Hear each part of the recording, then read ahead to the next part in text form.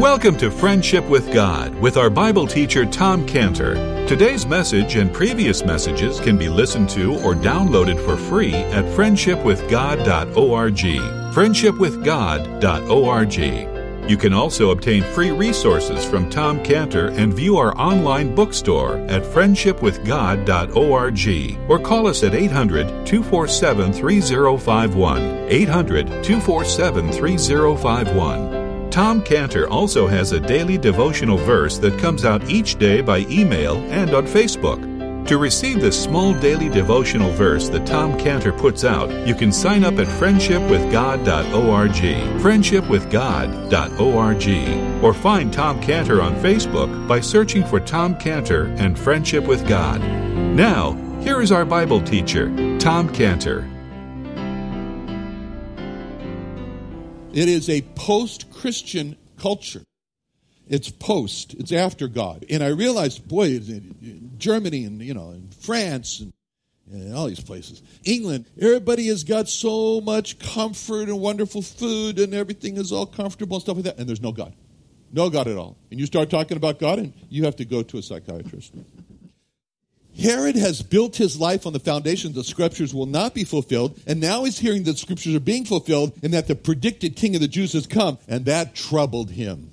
And the lost fear nothing more than the scriptures are going to be fulfilled, because if the scriptures are fulfilled, it means that the lost are cast into hell, and that's why the lost fear most that the scriptures are true. And so Herod here, he's afraid of this, and Herod is a ruthless murderer, and there's just no telling what Herod might do now, because Jerusalem had already seen what he did to these Pharisees. So that's why it says at the end of verse 3, and Jerusalem with him, and all Jerusalem with him. So Herod was troubled, and all Jerusalem with him. When Herod was troubled, Jerusalem knew that blood was going to flow. And just this picture of Herod troubled over a group of Arabs seeking the Messiah, it's very instructive for us. Because it shows how the lost are disturbed when someone else comes to the Lord Jesus Christ. Because it's just a little harder to say, this guy said to me, he's talking about his mother. He says, my mother, I love my mother dearly. I love my mother so much, but she's a believer. But she's not intelligent, he said. Just his mother. Anyway, but he says, I always assumed that people who are Christians were crazies.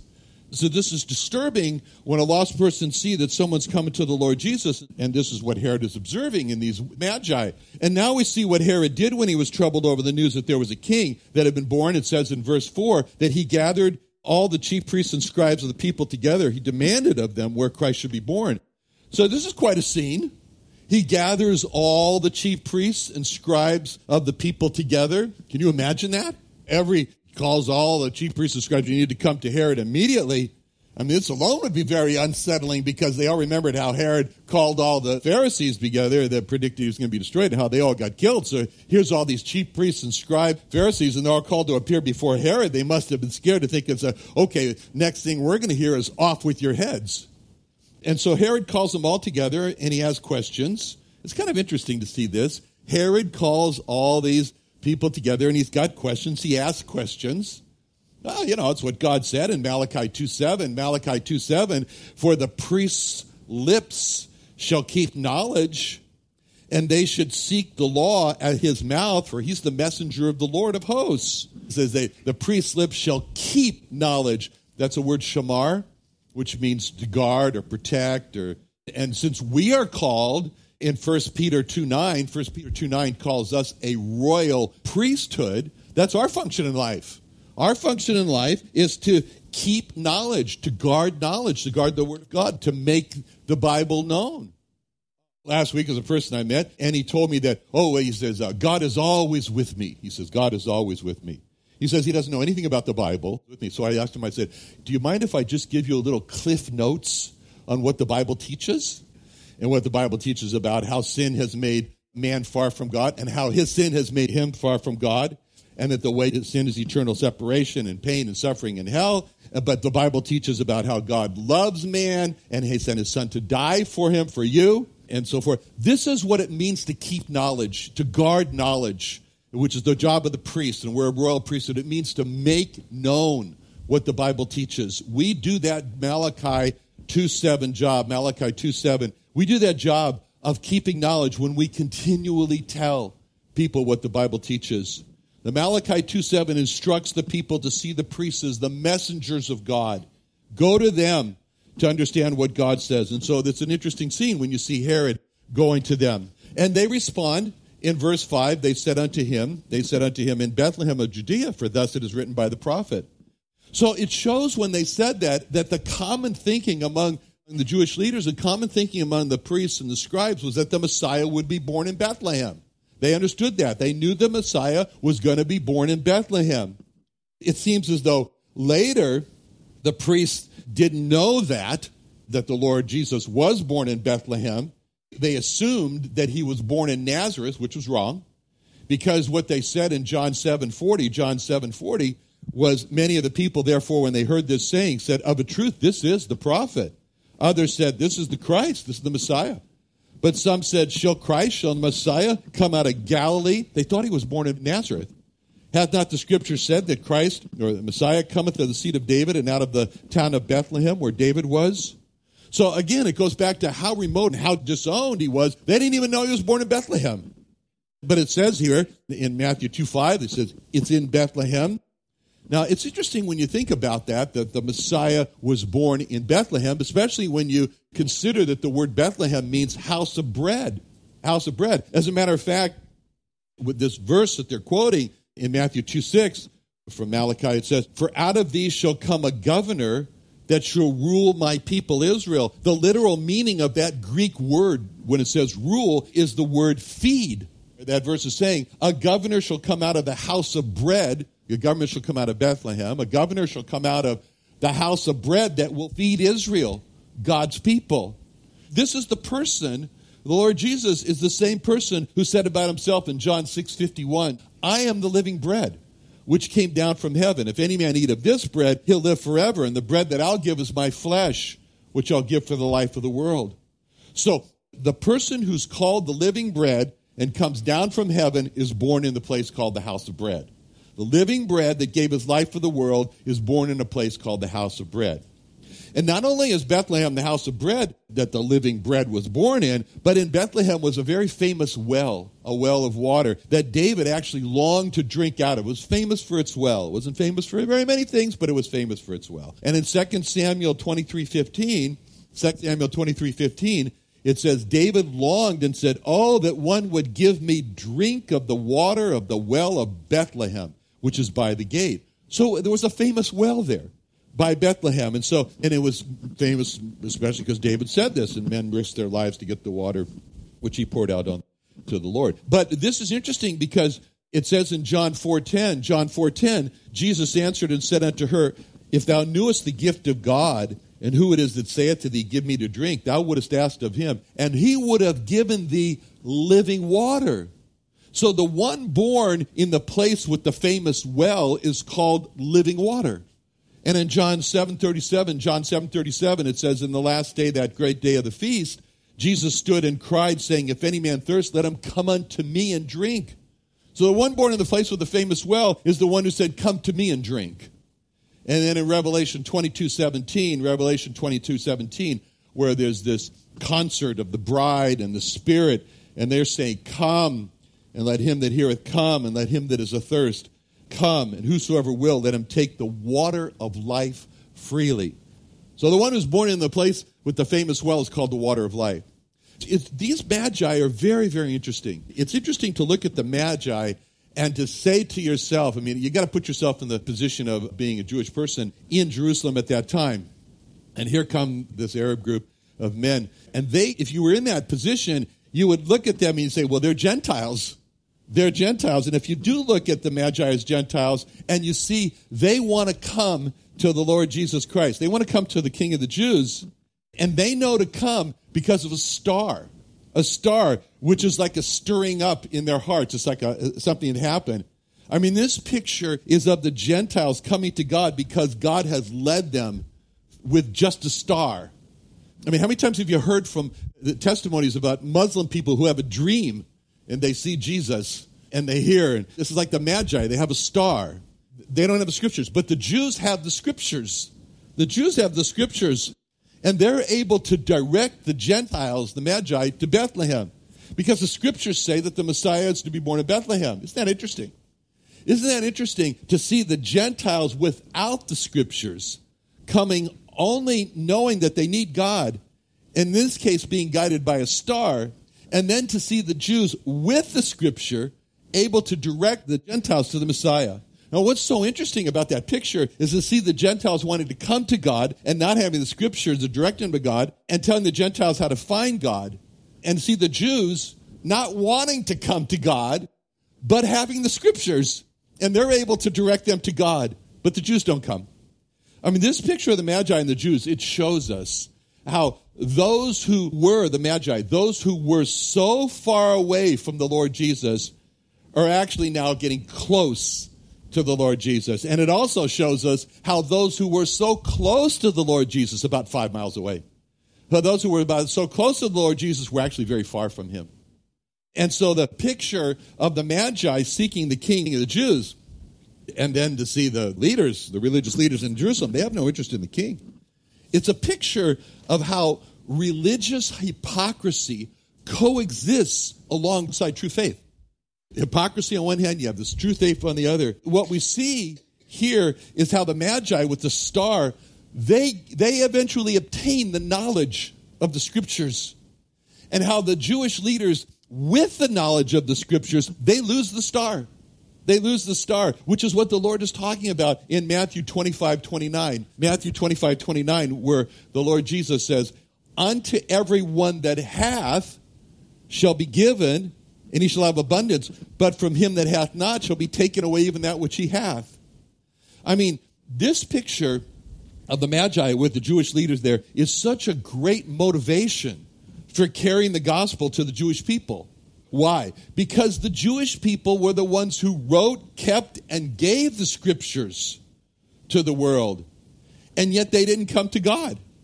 They didn't come to the Lord Jesus through the scriptures that they had. So just think if there was a person who led you to the Lord Jesus and he taught you the Bible and then that person fell away from God. Would you just say, "Oh, well, too bad for him"? Or would you say, "He brought me to God. He brought me God. He brought me the Bible. I'm going to make it my business to bring him the God and the Bible that he brought to me"? That's what Jewish evangelism is all about. And that's the why. That's one of the whys of Jewish evangelism. Now, what's also so interesting from the scene is to see how the Jewish leaders are directing and guiding. They're guiding to where the Messiah should be born, but they have no interest in themselves in going to the Messiah. It reminds me of believers who come to Israel for tours. All believers come to Israel for tours. So many tours. Some tours, Shadow Mountain, I think they had 19 big buses, going all over Israel. Anyway, many, many tours of Israel. And what's interesting is that these tours typically are led by unbelieving Jews, unbelieving Jewish tour guides. And so the believers who to Israel are like the Magi, and the unbelieving tour guides are like the Jewish leaders who could guide them to where the Messiah was to be born in Bethlehem. So these unbelieving Jewish tour guides today, they do a really good job of telling the believing Christians, this is where Jesus healed people, and this is where he did this miracle here. This is where he, the Mount of Transfiguration, and you name it, they know it. And yet those unbelieving tour guides, they have no interest in finding this wonderful Lord Jesus that they guide others to know about. It reminds me of a person in Israel one time who told me that how on a tour he was on with an unbelieving tour guide, he was taking a busload of believers around Israel, and how the believers on that bus, he said like almost every believer on the bus made it their business to try to convert this unbelieving Jewish tour guide. He said, the tour guide was like, okay, here we go again. All right.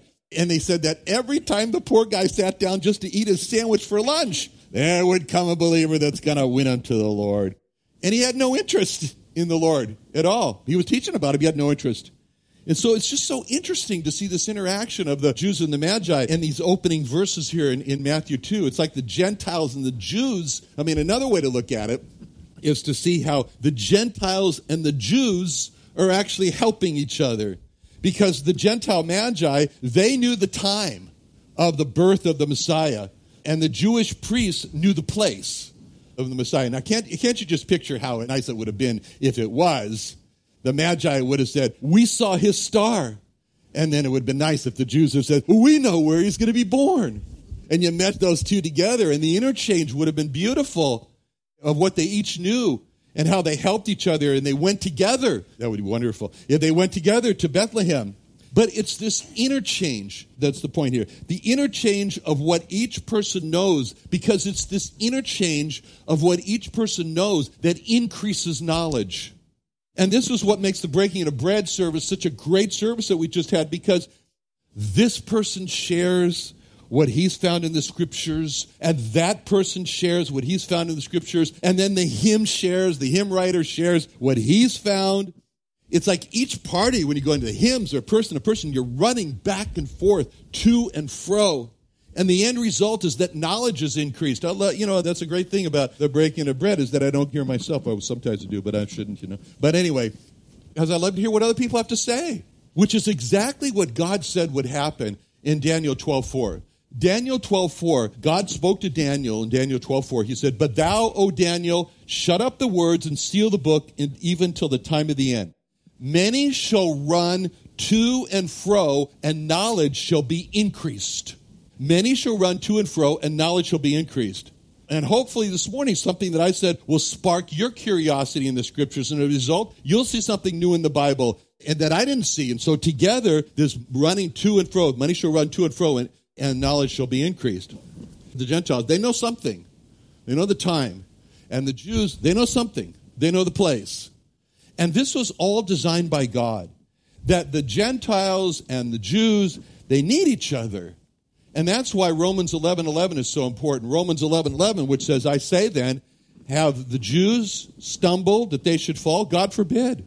But rather through their fall, salvation is come to the Gentiles for to provoke them to jealousy. So the Gentiles need the Jews to see how God fulfills his promises, as the Jews are a visual evidence that God does save Jews, and also they're a visual evidence of the link between the Old and New Testaments, that they're really one book. And the Jews need the Gentiles to provoke them to jealousy, to come to God. Which is why I tell new Jewish believers, like, not that there are so many new Jewish believers, but anyway, the one or two that come every 15 years. Whatever. But I always tell them, I said, don't go to a Messianic synagogue that's made up primarily of Jewish believers. Don't do that.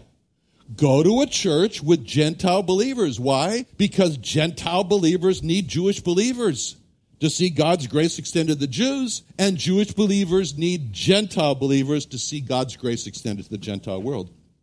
What happens here is that when the Jewish leaders there are called by Herod, that they actually quote a scripture, which is Malachi 2:6. They quote this scripture. They're relying on it for what they're saying, which is the way it should be. When it says in Matthew 2:6, thou, Bethlehem, in the land of Judah, art not the least among the princes of Judah, for out of thee shall come a governor that shall rule my people Israel. The way the scripture is given in Malachi and the way that it's quoted here in Matthew, the wording is almost like a question, I don't want to say taunt, but it's like a question, something like, Bethlehem, are you too small to be counted as one of the thousands of towns in Israel? And here in Matthew, he's using the word princes, instead of towns, cities. Because Micah uses the word towns, but Matthew calls them princes, so he's personifying them. He's personifying the cities. And he says, are you so small? This is kind of what's going on here. There's this question, Bethlehem, are you too small? And so he said, out of you will come a governor. Now, these are the very words that terrorized Herod. A rival was coming. And we've seen that what was particularly important to see about Bethlehem is how insignificant it was. Are you so small? You're not even really counted among the thousands, are you? But yet how significant they will become. And this is the whole point about Bethlehem. This is the whole point about the Lord Jesus. When he's born, he's hidden, he's remote, he's disowned. How insignificant he is, just like the town of Bethlehem. But the Lord Jesus is going to be seen to be God. He's going to become supremely significant. And the same is true of Bethlehem, when it's going to have this reputation of the birthplace of the king. Now, as soon as Herod hears the scripture, He swings into action in verse 7. Herod, when he had privily called the wise men, inquired of them diligently what time the star appeared. So Herod is showing particular interest in the time. What time? What time was it? Exactly what time was the star appearing? This is because Herod is assuming that the time of the star's appearance was the time that the child was born. He's dead wrong on this. But he's calculating to know how old the child was to be sure that he murders the right child. Now, actually, both the Magi and the Herod made this wrong assumption. They made the assumption that the star appeared when the Messiah was born. But this wasn't true at all, because the Magi are going to find the child baby. And that meant that the star appeared 2 years earlier to the Magi, before the Messiah was born. By the way, it wasn't like Herod never thought of this possibility. So he covered himself, because when he gave the order to murder all the babies, he said, you kill all the babies from 2 years old and less, just in case, But what's interesting about this is how God got the Magi on the road in their journey 2 years before the Lord was born. So they would be there just at the right time following the birth of the Lord. And that was like perfect timing for God. God really knows what he's doing. It's interesting about this, how God works in the lives of the Magi with the star long before they reach the Lord Jesus. And this is what God does in the lost. He works in their lives long before they come to the Lord Jesus. So when we bring the gospel to the lost, don't think that we are the only God influence in their lives. Just like the appearance of the star, we're just one of the chain of events, one of the links in the chain of events that leads to the Lord Jesus. Okay, now Herod, he's reigned now for 35 years. There's evidence to show that this wasn't his first rule. So he's probably a pretty old guy. He's probably 60 years old.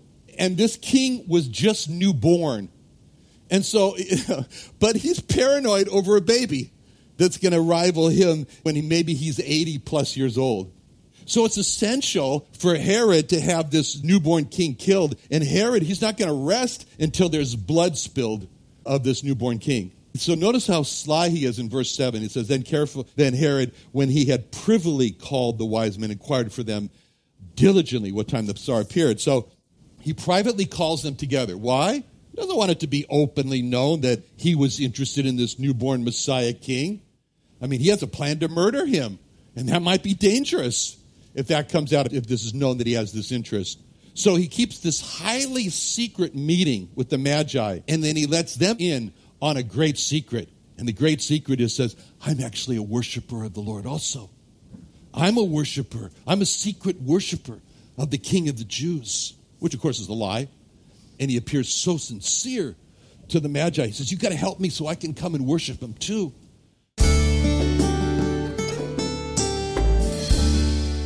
Another wonderful day studying the Bible with our Bible teacher Tom Cantor here on Friendship with God. Don't forget that today's message and previous messages can be listened to and downloaded for free at friendshipwithgod.org. friendshipwithgod.org. You can also go online to find free resources from Tom Cantor and our online bookstore at friendshipwithgod.org. You can also find Tom Cantor on Facebook, and you can also go to friendshipwithgod.org and sign up for his daily devotional.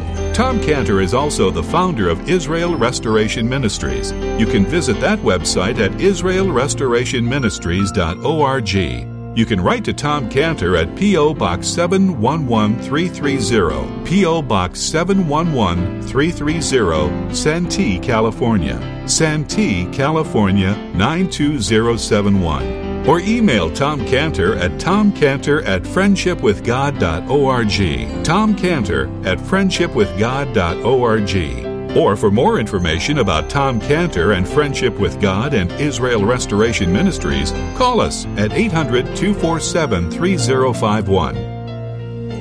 What are you doing Sunday nights? Join Friendship with God radio Bible teacher Tom Cantor of the Friendship with God Fellowship Church every Sunday night at 5:30 p.m. at the Creation and Earth History Museum in Santee, California.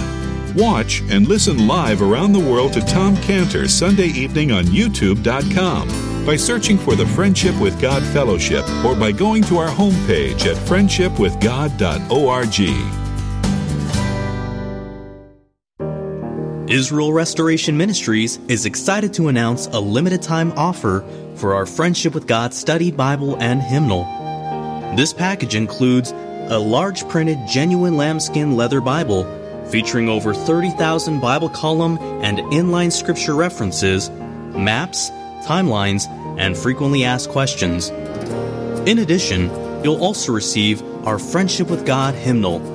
This hymnal, the first of its kind, contains over 1,000 hymns and melodies, making it the largest collection ever printed. Included with your purchase, you'll also receive a complimentary engraving of your name on either book. For more information, visit us at friendshipwithgod.org or give us a call at 619-599-1104. That's 619-599-1104.